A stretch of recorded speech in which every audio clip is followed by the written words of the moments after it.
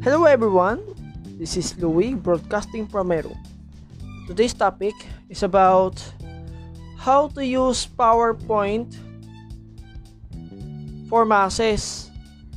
Okay, for those who, FYI,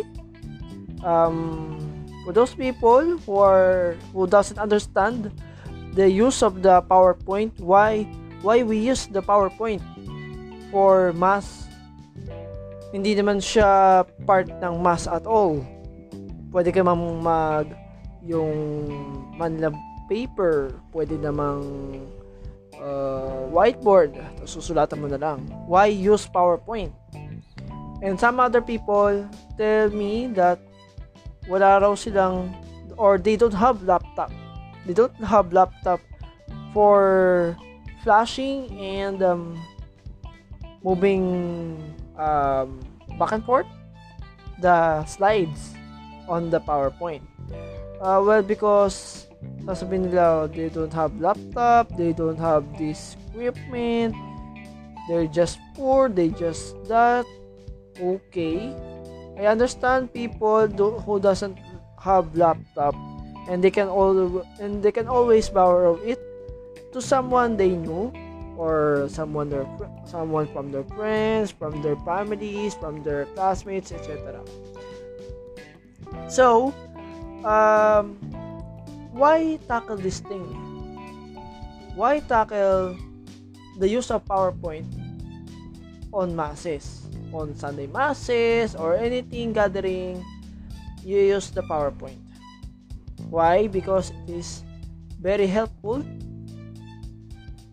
to be able the attendee or the mass goer to makasabay, okay, to be able to join the mass or to join the conference, to join the online learning or blended learning throughout the time. Okay. Ano raw ang bakit, why so important that the PowerPoint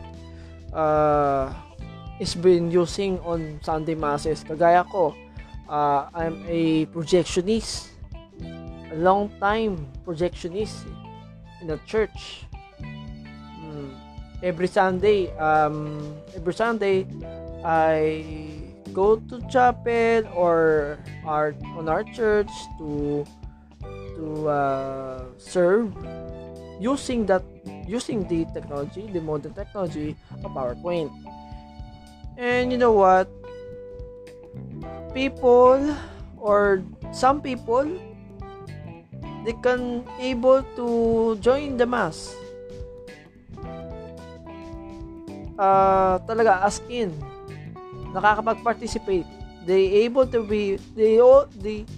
be able to participate on the mass, even singing mass songs, even singing Our Father, even singing Glory. Yeah, that's the advantage of using PowerPoint. The only problem might is the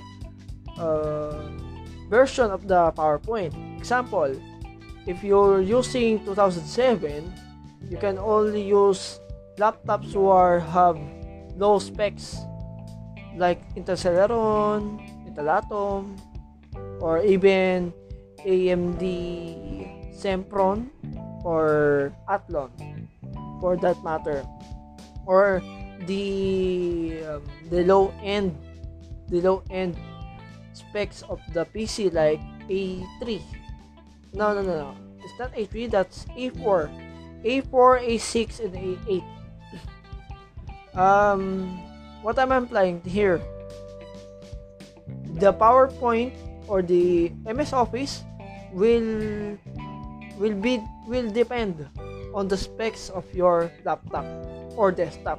Usually yung mga chapels na kilala ko, or yung ibang churches na nakikita ko, tuwing Sunday, they have this desktop or laptop. Okay. Ano ang significance? Bakit napunta sa usaping computer? Bakit napunta sa usaping technical? Ang pinag-uusapan lang po natin dito ay yung pag-present ng slides ng PowerPoint sa mass. Kasi yun ay hindi, para masiguro na hindi siya magkakaroon ng flow during the mass. Hindi siya yung tipong magdalag, mahuhuli. Tapos minsan mamamatay pa, minsan magre-restart yung PC mo dahil hindi na kaya ni RAM, hindi na kaya ni PC. No?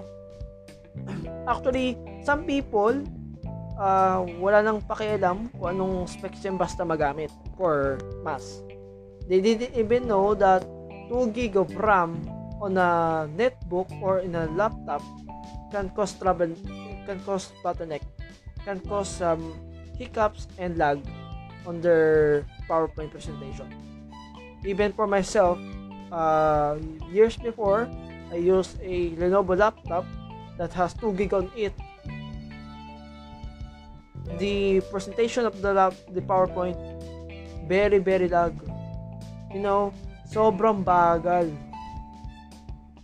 Kaya naisip ko na i-upgrade yung laptop ko gawing SSD or solid state drive that can make the old laptops be much faster, less hassle, like mabilis ang boot, mabilis ang process, like this one, like my current laptop, the Dell laptop.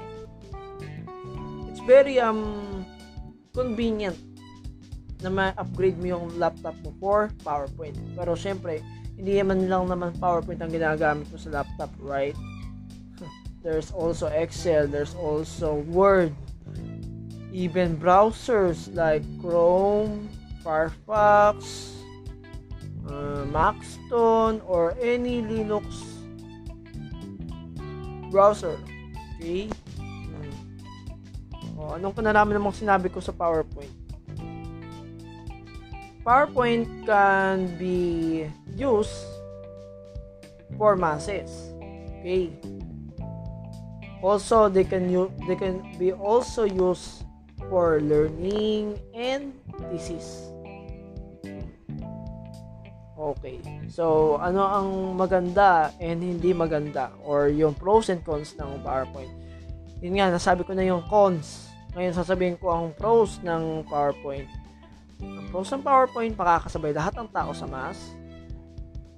Mapapakita sa mga panel ang mga gustong i-report ng mga nagtitesis or simpleng reporting lang sa class. And also, maipapakita rin yung PowerPoint para sa mga nagko-conference and seminars. Basta hindi na virus ang file, mapapagana mo ang PowerPoint. And so, dito na po nagtatapos ang aking episode 1 ng onto my podcasting. And please do like and share my podcast channel here in Spotify and also on Anchor. Segue lang. Anchor is the app na it makes my podcasting possible right now. So sana matry nyo rin ang paggamit ng podcast using Anchor. And thank you Anchor for this wonderful experience of podcasting. You can say whatever you want, you can say your opinions, you can say all of your ideas and insights. And to that, Godspeed and stay safe always. Thank you.